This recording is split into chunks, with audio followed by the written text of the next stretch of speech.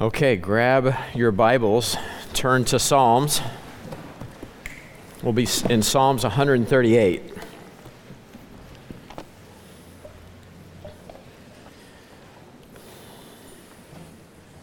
So we introduced Psalms 138 on Tuesday. I gave you some homework, and I want you to be, over these next two weeks, be looking for cause and effect. Right, one thing leading to another, and we'll be pointing some of that out over these next 2 weeks. But I want to just pick it up in Psalm 138 and verse 1. But before we consider the word of the Lord, let's pray together and let's call on the Lord to help us in His word this morning. Father, we come to you in Jesus' name, and Lord, you know how much we need you. We just want to acknowledge it. We want to acknowledge you this morning. We need you.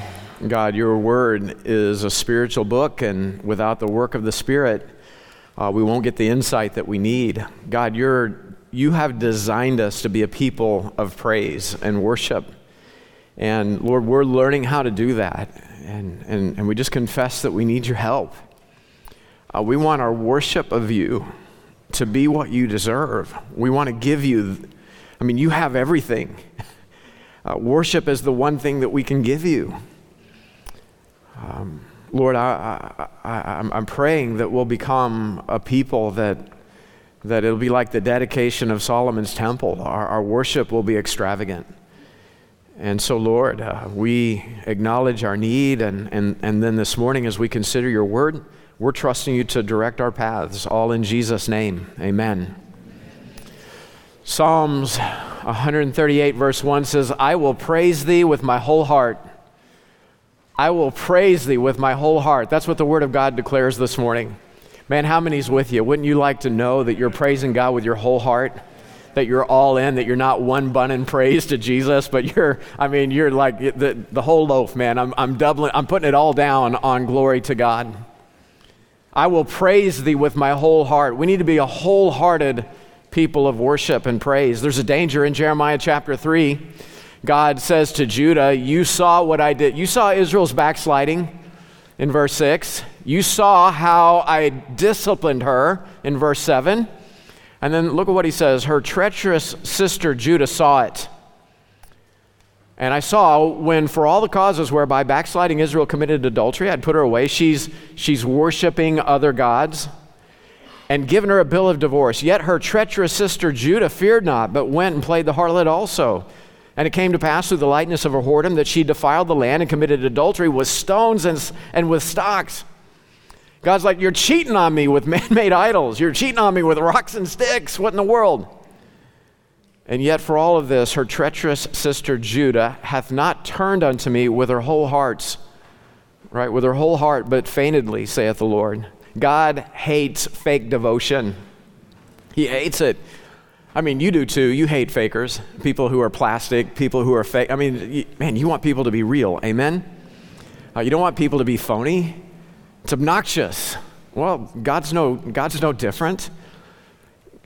Judah's worshiping me feignedly, saith the Lord.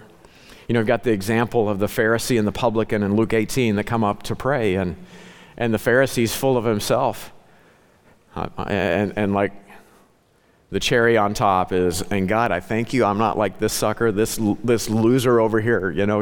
He's pointing out the publican in his prayer, and the publican, he won't so much as lift up his eyes to heaven. And what's the cry of his heart? What's his prayer? He's calling out to God for mercy, isn't he? He's calling out to God for mercy and compassion and forgiveness over his sin condition. And then Jesus' commentary is, who do you think got heard? And you remember what he said about the Pharisee? He was praying to himself. That's really what he was doing. He wasn't praying to God. He was praying to himself. It's that spirit of Antichrist, standing in the place of God as God, showing ourselves that we're God. It's an abomination before the Lord.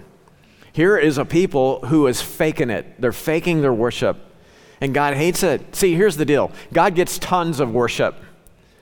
God's just swimming in worship. Let me give you a little homework. Go home and read Revelation chapter 4 and Revelation chapter 5. He is marinating in worship 24/7 all the time. All it is worship.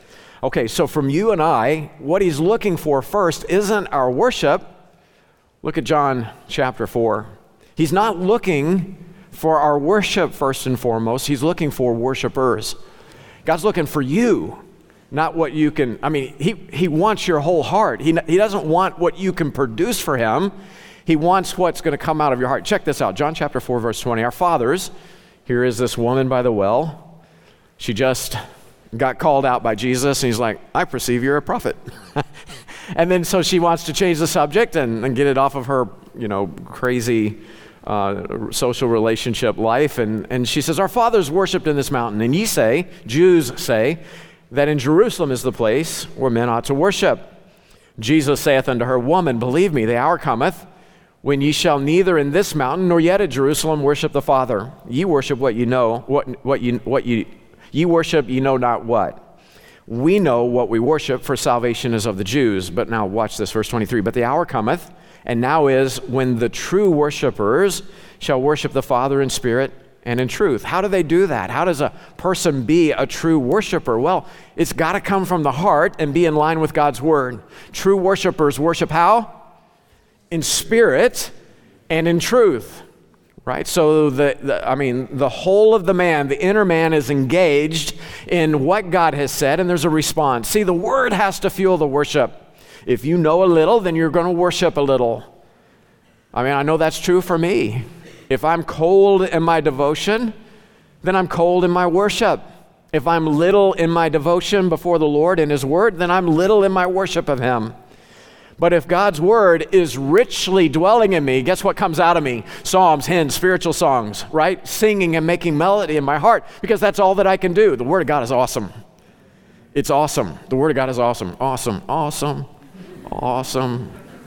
The word of God is awesome. So awesome. Okay, so there it is. If the word is dwelling richly in me, then it's going to come back in praise. Why? Because it engages the inner man. It engages my spirit. What else can I do? The word of God fills us with wonder, and it provokes a right response to our awesome God. The hour now cometh, and now is, when the true worshipers shall worship the Father in spirit and in truth. For the Father seeketh what? Worship? What's the next word? What's the next word? He's not looking for worship first and foremost. He's looking for such true worshipers, not feigned worship, true worshipers. The Father seeketh such to worship him. He's looking for you. He wants your heart. He wants you all in. He wants you as a worshiper. So let's show, man, has God been good to us? It started at salvation. Even before salvation, God was hunting you down. He's been nothing but good to you. He's like, well, he let some things happen to me. Yeah, welcome to the fellowship of his sufferings. He's showing you that he's enough even for that. All he's ever been to us is good. Let's give him what he's looking for. Let's give him the totality. Let's give him the wholeness of our heart. Let's show up. Psalms 34 verse 1 says, I will bless the Lord at all times. His praise shall continually be in my mouth. Good luck doing that if you're not continually in the Word of God. His praise shall continually be in my mouth. See, God is a spirit, John 4:20, and they that worship him must worship him in spirit and in truth. So verse 2, my soul, Psalm 34 verse 2, my soul shall make her boast in the Lord. The humble shall hear thereof and be glad. Okay, so whatsoever we do, let's do it heartily as unto the Lord. All right? We don't want to one-bun anything for Jesus, if you catch my drift. Don't do it. Okay? Be all in. Verse 1, Psalms 138, verse 1. Before the gods. Man, this is a wild phrase. Before the gods will I sing praise unto thee. Now, this could be a reference to John chapter 10. The Jews want to murder Jesus. And they say, why? For good work we stone thee not, John 10:33, but for blasphemy, and because thou, being a man, makest thyself God. Jesus answered them, is it not written in your law? He's going to quote Psalms 82:6 here. I said, ye are gods. And if he called them gods unto whom the word of God came, and the scripture cannot be broken, say ye of him whom the Father hath sanctified and sent into the world, thou blasphemous, because I said, I am the Son of God? Okay, so, they want to kill him because he's declaring himself the Son of God, which is a proof for his deity. They knew he was equating himself to be equal with God. And his whole point was, do you remember Psalms 82:6, whenever I called you gods? So it could be a reference to that. In other words, I'm going to, before all of God's people, I'm going to sing praise unto thee. But I want you to think with me. You remember in Luke chapter 16 and verse 22, you got the rich man and you got Lazarus. The rich man dies, and there's nobody there to catch his soul. And so what happens? It just drifts straight to hell. In hell, he lift up his eyes, the Bible says. But when Lazarus dies, in Luke chapter 16 and verse 22, the angels carry him to Abraham's bosom. See, this was before Calvary, so it's before 2 Corinthians 5:8. For the believer in Jesus Christ, absent from the body is present with the Lord, right? So this is before that paradigm with those who are born again, who are new creatures in Christ. For us, we don't need angels to do anything for us. Our salvation was complete once we believed on the gospel of the Lord Jesus Christ. So absent from the body, when that silver, Ecclesiastes calls the silver cord, when it's loosed, man, that body lets go. Your soul was already sealed by the Holy Spirit of God. The Spirit of Christ indwells your heart by faith. And so, right now, we're all seated together in physical places at 40th and Walnut, and at the exact same time, we're seated together in heavenly places in the person, like he's in us and we're in him. And so when the body gives up, absent from the body is, that was only marginally better than last time. Okay. Praying for salvations this morning. Okay, so before that, the angels had to carry Lazarus to Abraham's bosom. Now, you remember just a few weeks ago in Genesis 28:12, we saw Jacob. He had that dream. You remember the dream of Jacob's ladder. And what did he see? He dreamed, Genesis 28:12, and behold, a ladder set up on the earth, and the top of it reached to heaven, and behold, the angels of God ascending and descending on it. And you remember we went through all of that, and we saw that ladder is Jesus himself. We saw what Jacob saw. That ladder is Jesus. And some of you even now, you're like, what are you talking about? It's spelled ladder, L-A-D-D-E.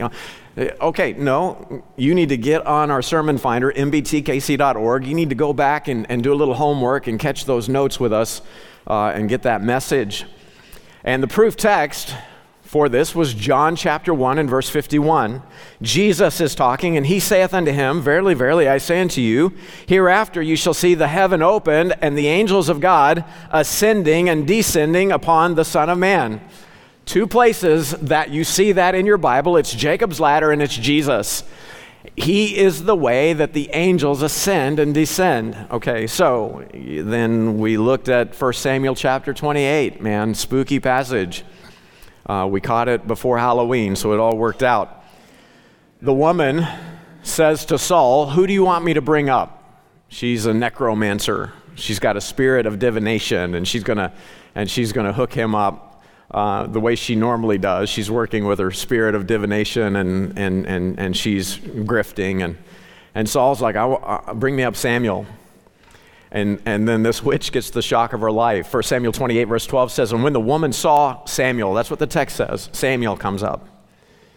When the woman saw Samuel, she cried with a loud voice, and the woman spake to Saul, saying, why hast thou deceived me, for thou art Saul? And the king said unto her, be not afraid, for what sawest thou? Saul had banished this before, and now he's seeking witchcraft. He's like, don't worry, it's me, it's good to be the king. We're going to break the rules here. What do you see? And the woman said unto Saul, watch this, I saw gods, notice the lowercase g, I saw gods ascending out of the earth. And then he said unto her, of what form is he of? And she said, an old man cometh up, and he is covered with a mantle. So we're not talking about Samuel being a god. I saw gods ascending. And then what else do I see? I see an old man. And Saul perceived that it was Samuel. he stooped with his face to the ground and bowed himself. He's putting on a little worship there for Samuel, and Samuel told him, you don't care about the word of God, you're going to die, and God's going to get a king after his own heart. Somebody that's wholehearted, not somebody that's a worshiper in a feigned way, in a fake way. Okay, these gods ascending out of the earth, what are we talking about here? These are the Elohim. That's the word that's used here. You see this word gods. It's the Elohim, right? It's a plural word speaking of these celestial beings. This is who the deists worship. We covered all this territory when we looked at Genesis chapter 6. Again, Luke 16:22. These are the celestial angelic beings. They are, according to 2 Peter chapter 2 and verse 11, they're greater in power and might. Hebrews 2:7 says they're made a little better than men. Christ, when he comes as a man, he's made a little lower than the angels, Hebrews says. But we also know that many are fallen and function as the gods of this world. You know, it's a pantheon of gods that are a substitute for the Creator, for the Lord Jesus Christ. And these deists will worship them. But they are nothing compared to who Jesus is. He is the King of Kings. He is the Lord of Lords. You know, it's at the name of Jesus that every knee will bow and every tongue will confess that Jesus Christ is the King of Kings and the Lord of Lords. Okay, so you've got good angels, you've got fallen angels, you've got these celestial beings who are greater in power and might. So what's David saying? Man, I'm going to call out who God is to even the celestial host. There is no one, there is nothing compared to Jesus. He is worthy of all honor and glory and praise. And so, MBT, brothers and sisters, let's praise so that the angels can hear who Jesus is. Let's praise so that the angels will be in awe. How are their vocal cords not breaking? Right? How are they able to ascribe the glory to God? Look at what God has done in their life. You know, the mystery of salvation is something that the angels desire to look into. Peter declares that. Like there's an aspect to our relationship with the Lord Jesus Christ that the angels don't get. Man, we are living out the salvation and the life of Christ. We have so much to praise over. I'll tell you what I'm going to do. Before the gods, I'm going to sing praise to Jesus. Now, verses 1, 2, and 3, I want to do something that we haven't done here, and we're way overdue for this. Psalms 138, verses 1, 2, and 3 are going to be our birthday memory verse. And God's people said, amen. Okay, praise the Lord. That's good. Okay, so we're gonna work on this over these 2 weeks. We're gonna memorize verses 1, 2, and 3. I will praise thee with my whole heart. Before the gods I will sing praise unto thee. I will worship toward thy holy temple and praise thy name for thy loving kindness and for thy truth. For thou hast magnified thy word above all thy name. In the day when I cried, thou answerest me and strengthenest me with strength in my soul. That's so good. Okay, part of how you memorize a verse is you recite it. So let's just all read it together. Ready? Verse 1. I will praise thee with my whole heart. Before the gods will I sing praise unto thee. I will worship toward thy holy temple and praise thy name for thy loving kindness and for thy truth. For thou hast magnified thy word above all thy name. In the day when I cried, thou answerest me and strengthenest me with strength in my soul. Okay, so verse 2, where are we going to worship? Verse 2 says, toward thy holy temple. Now, you can count 7 temples in your Bible. Did you know that? As a matter of fact, get discipled, go through Foundations 1, 2, and 3, join us in LFBI, and we'll actually have a whole class on the 7s in the Bible. Man, there are 7 dispensational divisions in your Bible that you have to consider. There's 7 covenants in your Bible.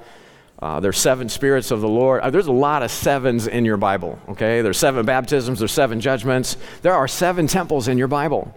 One of those temples is the body of Christ. The body of Christ physically when he was here on earth. And guess who you are? You are the church? We're the body of Christ, right? But more than that, individually, You are the dwelling place of God Almighty now. Check out 1 Corinthians chapter 6 and verse 19. We are the temple of God. What, know ye not that your body is the temple of the Holy Ghost which is in you, which you have of God, and ye are not your own? Turn to your neighbor and tell him, you're a temple. You better get that down. You're a temple. You need to hear it. You need to hear it from me. You need to hear it from your neighbor. You're a temple. Never forget it. The living God, the Spirit of Christ dwells in us. And then together we're living stones, Ephesians chapter 2 says, and we're builded together for an habitation of God's Spirit. It's incredible. We're like the Transformers. Individually, it's just awesome. You know, what are we? Well, it's Joe. It's Joe, you know. Yeah, but also it's the Spirit. It's the dwelling place of the Spirit of God. Joe's also a temple. There was a transformation taking place. Don't turn to your neighbor and tell them that they're a transformer, because then we'll have the room full of, okay. But that's what we are, okay? Because whenever we come together, and again, I can never remember, when all of the Autobots come together and they form a giant robot, his name is what? Voltron? Did I get it right? Is it No? Somebody's like, yeah, go with it. Stop. One nerd, just one nerd, raise your hand and tell me who it is. No, even I know that. Optimus Prime's a big deal in that universe, but when all the Autobots come together... Wait, hold on. This nerd knows.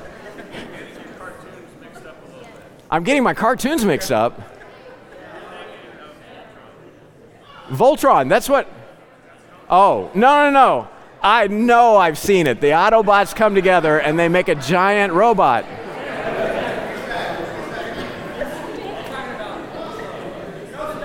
Ultron?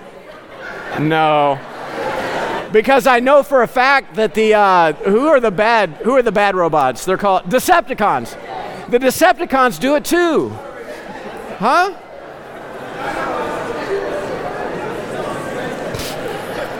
Wait.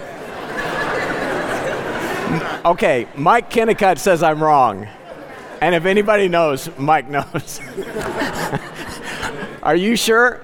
So I've got my cartoons, but there is no universe in the Autobot Decepticon world where all the robots come together and make a big giant robot.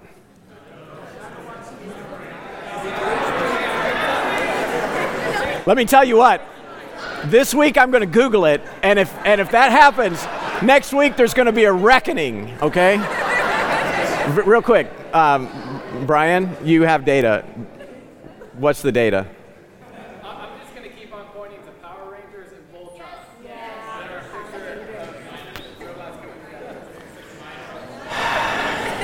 I never liked the Power Rangers. It was always... What?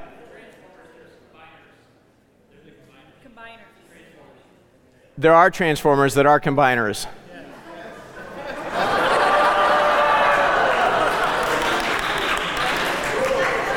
Do you know a name? Just give me a name, bro. All I need is a name. They combine together and they call them what? Combiners. I know, but then they combine into something. So like they need help from all these combined Autobots, and it's like, combiner, get over here. Like, that's what a terrible name. Okay. So we don't have time for this. But I rest my case. When we come together, we're like this great big, like that happened here. Like we all came together. Where 2 or 3 are gathered together in Christ's name, who's there in the midst? Right? Jesus is in the midst. Read Ephesians chapter 2. We're builded together for what? It's the dwelling place of God Almighty. Okay, what? Know ye not? Don't you know you're the temple? That means the temple has feet, y'all. Right? The temple is mobile in this age, in this dispensation. So you can worship him anywhere. I will worship toward thy holy temple. Wherever you are at, right then, right there, right here, right now, I'm going to worship the Lord. My life should be a life of worship. So that's where we worship. because we are worshipers, John chapter 4. But why do we worship? Well, obviously, we worship what we see. We worship him over what we see in the Word. We worship over who and what God is. We praise his name for his loving kindness and for his truth. Notice in verse 2, I'll praise thy name for thy loving kindness and for thy truth, for thou hast magnified thy word above all thy name. God is a man of his word. Everything that he says is more important to him than who he is. You know, they say a person's name is the most precious word to them in their language.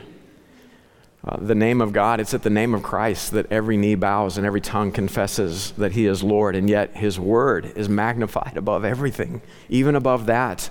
He's a man of his word, and what he says is everything, and that's why, here's your homework, look at verses 3 through 8.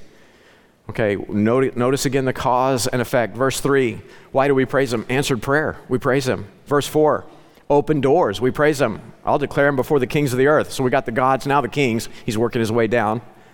O Lord, when they hear the words of my mouth, of thy mouth, yea, they shall sing in the ways of the Lord, for great is the glory of the Lord. We praise him over reception, verse 6. Though the Lord be high, yet he hath respect unto the lowly. Man, God knows me. He cares about me. But the proud he knoweth afar off. For protection, we praise him. Though I walk in the midst of trouble, thou wilt revive me. Thou shalt stretch forth thine hand against the wrath of mine enemies, and thy right hand shall save me. And then we praise him over his perfection. Verse 8, the Lord will perfect that which concerneth me. Thy mercy, O Lord, endureth forever. Forsake not the works of thine own hands. That's how we're going to wrap up next, not this Tuesday, but next. We're going to wrap up. Oh God, don't forsake the work of your own hands. I've got 100 stories that I could tell just in terms of praise and thanksgiving to God. And I was wondering what I was supposed to share with you this morning. When I heard Pastor Morgan's testimony, it kind of locked me in. And when we were first starting as a local church, we were just getting going. We started, this was the place where nothing was ever supposed to work. And you're certainly not going to reach people for Christ in the urban core with a King James Bible and a discipleship philosophy and every member a ministry philosophy. That's just not going to work. But we prayed, and God works. God answers prayer, and the church started growing. And before you know it, we got to have more space. And we were renting this building, and so we wanted to buy it. That was a long, drawn-out affair. We bought the building, and then we started remodeling. And I remember, this is one of these things that I'll remember like yesterday. We had a board meeting. In case you didn't know, I'm the president of the board of directors for Midtown Baptist Temple, but you can just call me Sam. But I'm leading these guys to pass a budget because we need to spend a ton of money to remodel the boiler room. Okay, downstairs at this end of the building, there's a little room that will hold about 20 people if you hold your mouth right. But we needed it, okay? We needed it, and it was full of just, old equipment. It looked like a scene out of a Nightmare on Elm Street movie, okay? You could scare the Kidtown kids with it if you wanted to. We'll lock you in there with Freddy Krueger, that kind of thing. Nobody did that, but I'm just saying you could. So anyway, it was going to be a lot of money. We got to pass a budget, and I'm leading this board meeting, and it kind of devolves into, everybody loves everybody, but everybody's a little frustrated because we want to know what we're spending this money on before we pass this budget that's going to have us hemorrhaging cash.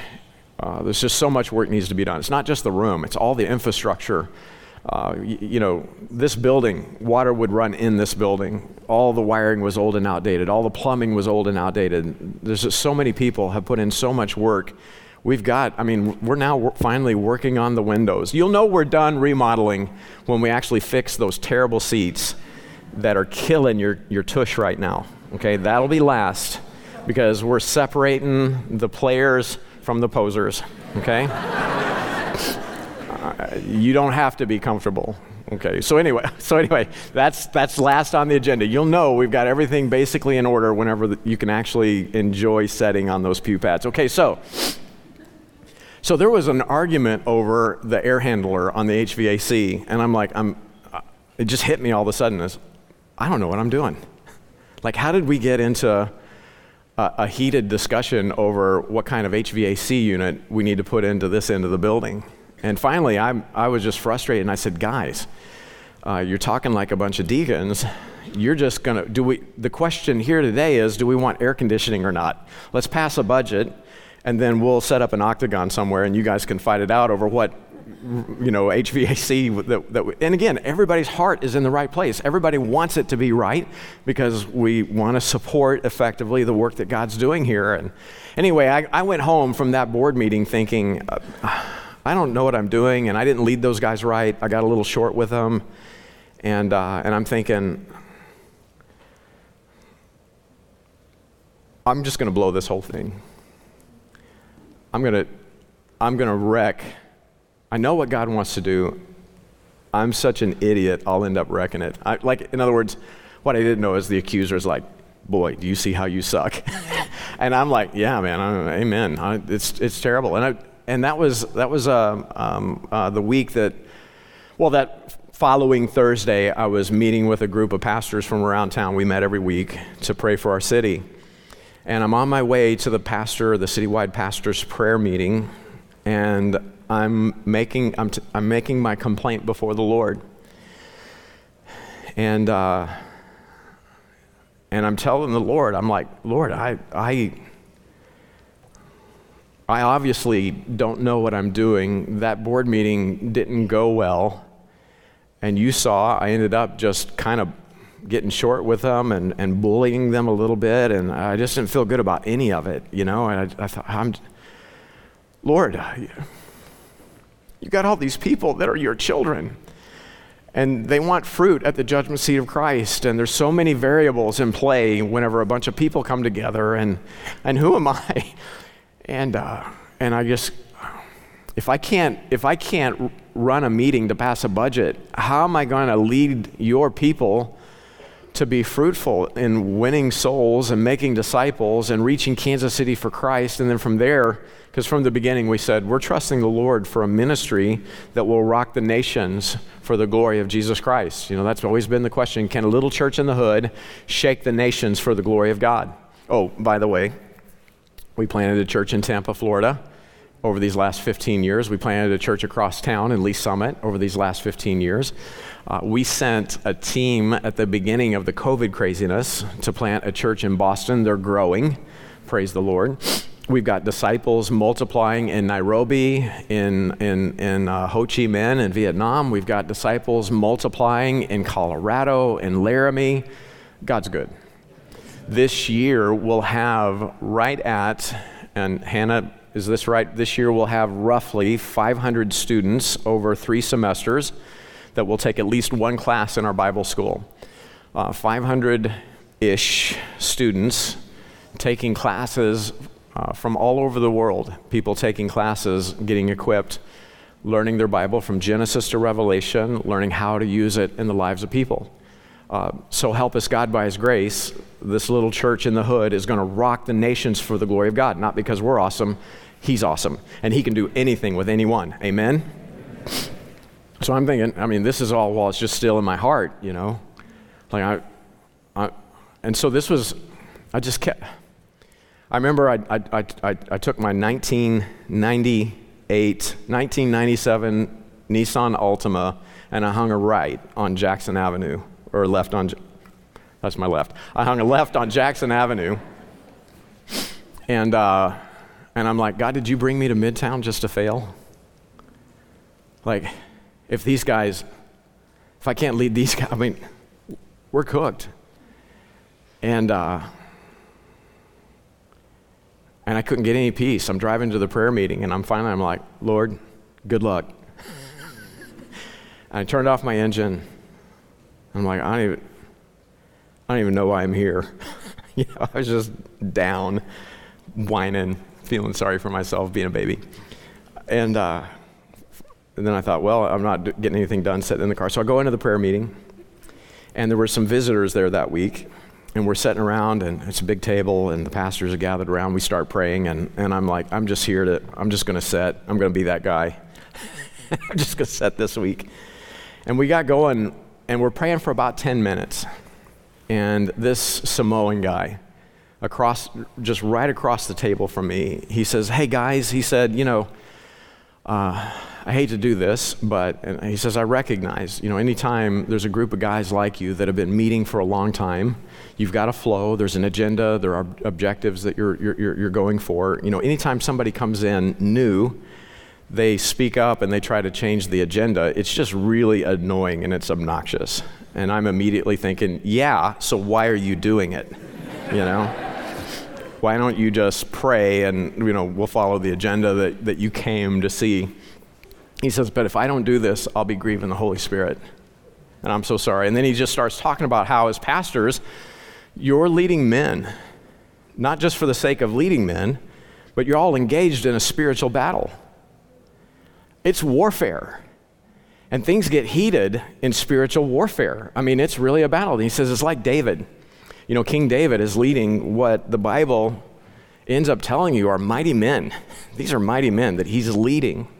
And you know the story, man. They're out, they're doing the kingdom work, they're taking kingdom territory. Somebody slips in and spoils their city.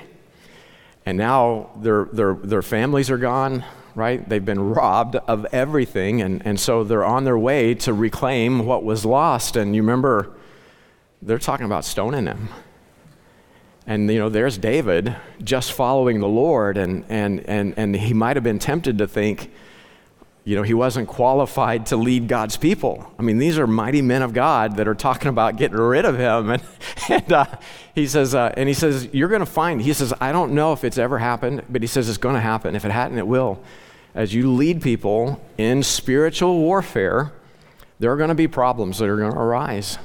And you're going to be thinking to yourself that you're not qualified to lead God's people. He says none of us are. He says you're going to be thinking that in your mind that why did God put you in the pastorate? You may even be thinking, God, did you put me here just to watch me fail? The cat literally then starts quoting what I'm praying in my car, not 15 minutes earlier, word for word. Okay, so now I've gone from who is this idiot and why is he interrupting what we're doing to I'm watching this guy. He quotes my prayer from the 1997 Nissan Altima, all the whining on the way, and he's like, God, did you put me here just to fail? And he says,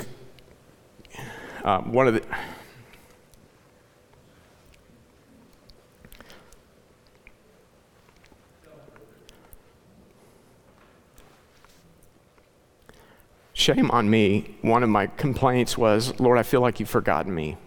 What an idiot. Lord, I feel like you've forgotten me. And he wraps up with that. That was like the clincher for me. You think the Lord isn't concerned about you. You think he's forgotten you. Can I just tell you what the Lord is saying to you? And he says, if you guys would just open your Bibles to Isaiah chapter 49.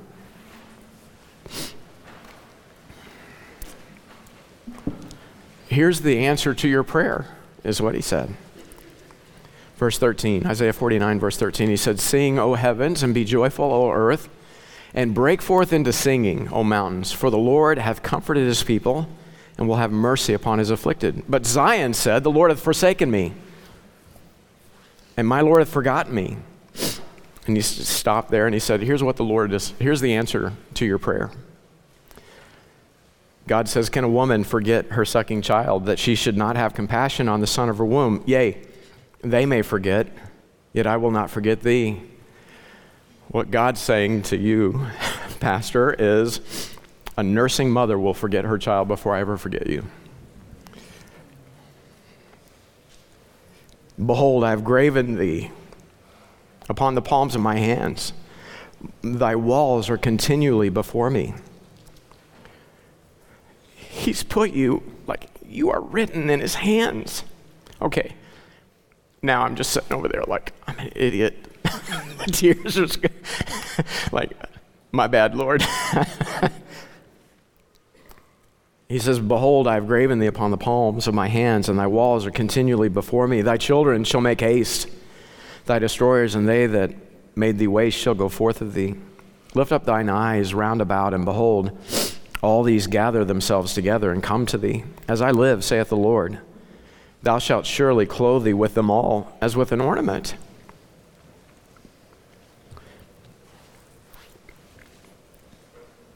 And bind them on thee as a bride doeth. For thy waste and thy desolate places and the land of thy destruction shall even now be too narrow by reason of the inhabitants. And they that swallowed thee up shall be far away. The children which thou shalt have, after thou hast lost the other,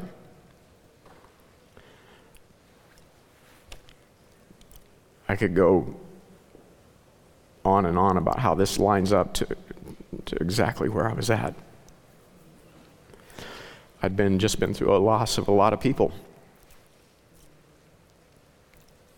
That's how we got started here, is I had to go from one ministry, one place to another. The children which thou shalt have after thou hast lost the other shall say again in thine ears, the place is too strait for me. Give place to me that I may dwell. Then shalt thou say in thine heart, who hath begotten me these? Seeing I've lost my children, and am desolate, a captive, and removing to and fro, and who hath brought up all these?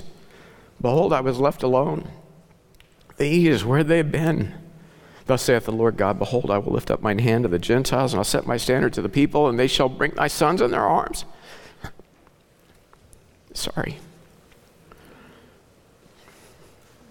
They shall bring their sons in their arms, and thy daughters shall be carried upon their shoulders.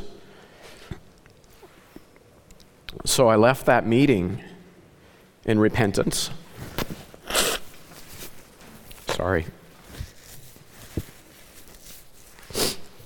I left that meeting in repentance, and I said, okay, Lord, I know a few things now. I don't know what I'm doing, but you do. And you said in 1 Corinthians chapter 1, it pleases you to use the weak and foolish things of this world to bring glory to your name. I am fully qualified for you to get all the glory. So I'm done second guessing everything. I'm done wondering if you're at work. Obviously you are. And shame on me for ever doubting you. That was wicked sin, and I'm repenting.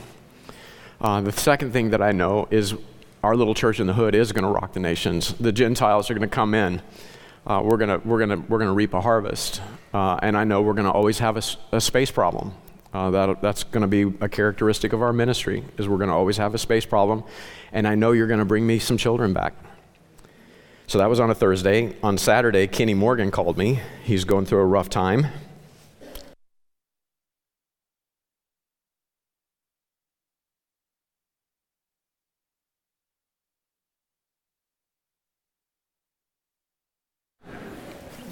He was going through a rough time, and he said, I need to come home.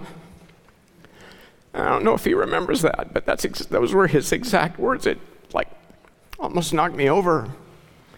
He'd never been to MBT. He'd never visited. This started after he was in Long Island. He says, I got to come home. I need to come home. You need to come home to MBT. And I'm like, okay. So he got, it looked like things were going to, after that conversation, I knew then, okay, that's one of the guys that the Lord's going to bring me back. I'm going to get one of my kids back. It took him a year to get home because they kept thinking it was going to work out there. And whenever they finally moved back, like Lori said, they come back broken. And the whole time I'm watching them hurting, and I'm just like,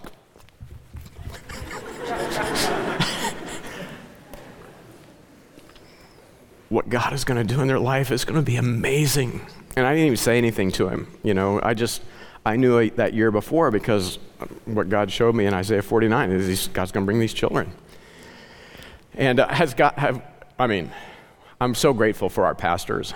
I really am. All these guys. We don't have, there's none of our pastoral team. There's not one guy that I want to trade. at a church draft, okay? We've got the right team. I just love all these guys. They're good brothers. We'll have fights, we'll have disagreements, there'll be arguments, but it's family. I mean, nobody ever uses the D word, okay?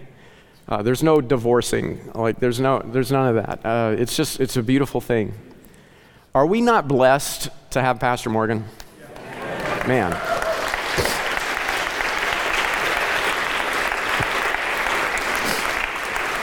And are we not blessed? I mean, we don't think in terms of square feet at MBT. We think in terms of square inches. We don't waste any space. Are we not blessed to have a constant space problem? I mean, we can have bigger problems, right? I mean, that's nothing to complain about. We can have 99 problems, but a lack of space isn't really one of them when it's all said and done. We could be whining about not having enough people.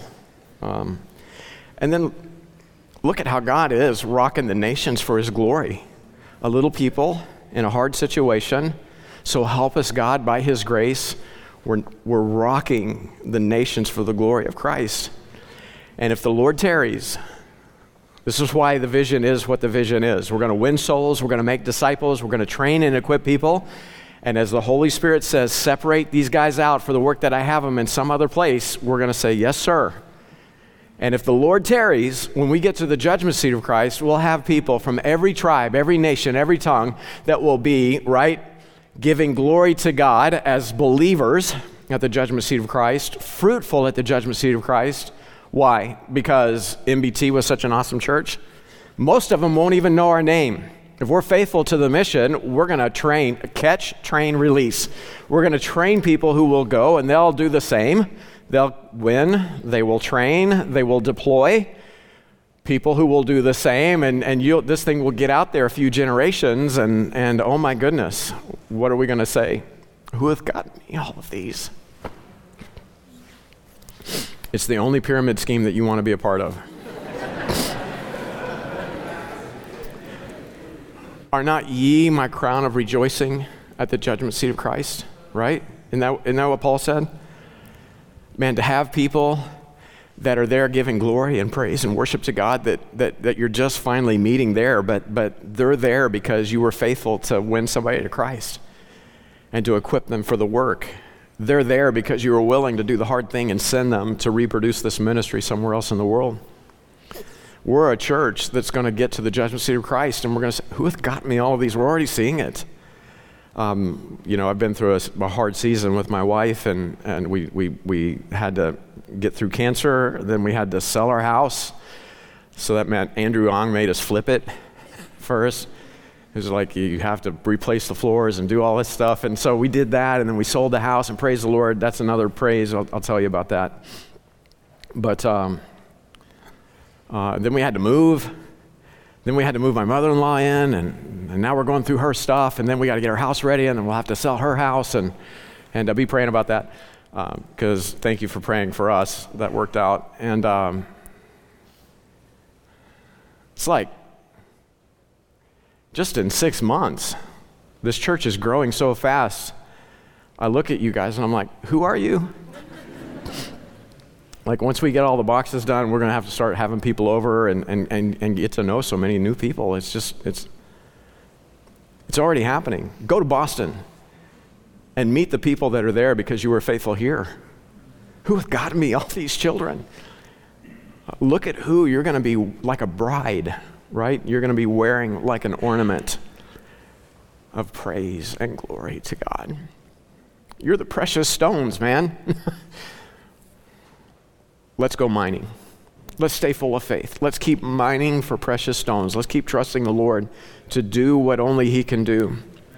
I'm grateful. I love you so much. I'm so grateful for you guys, how you're hearing the call. You're excited about the vision. Let the Lord do what he's going to do.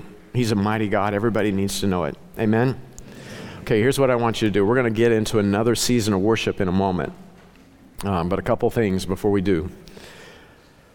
This Tuesday night is another opportunity to give to Jorge and Gabby. they'll be going this month, right? This month they moved to Boston to join that team, and we want to send them well. And so if the Lord's been burdening you about supporting them, we're going to take up a special offering this Tuesday. Don't forget this Friday, we're going to have another service where we're just giving praise to the Lord. It's going to be from all of the different groups. Eric has got from Kidtown all the way up, all the fellowships. Everybody's bringing worship and praise and testimony. And so be here this Friday night. It'll be right here. And then the last thing is I want everybody, I told you last Tuesday, and I told you this morning, be thinking about 30 seconds, okay? So everybody grab a praise partner, and in 30 seconds, that means we got a minute here, give the testimony. Talk about how awesome God is, and give him glory, okay? Your neighbor needs to hear you do it. Does that make sense? Everybody understand the assignment? Okay, grab a praise partner and give a testimony over how good God is. If you're like, man, I don't know what it would be, well then at least listen to one, okay? All right, let's get to work. Everybody grab someone, give praise to God, and then Eric, after just a short season, let's worship.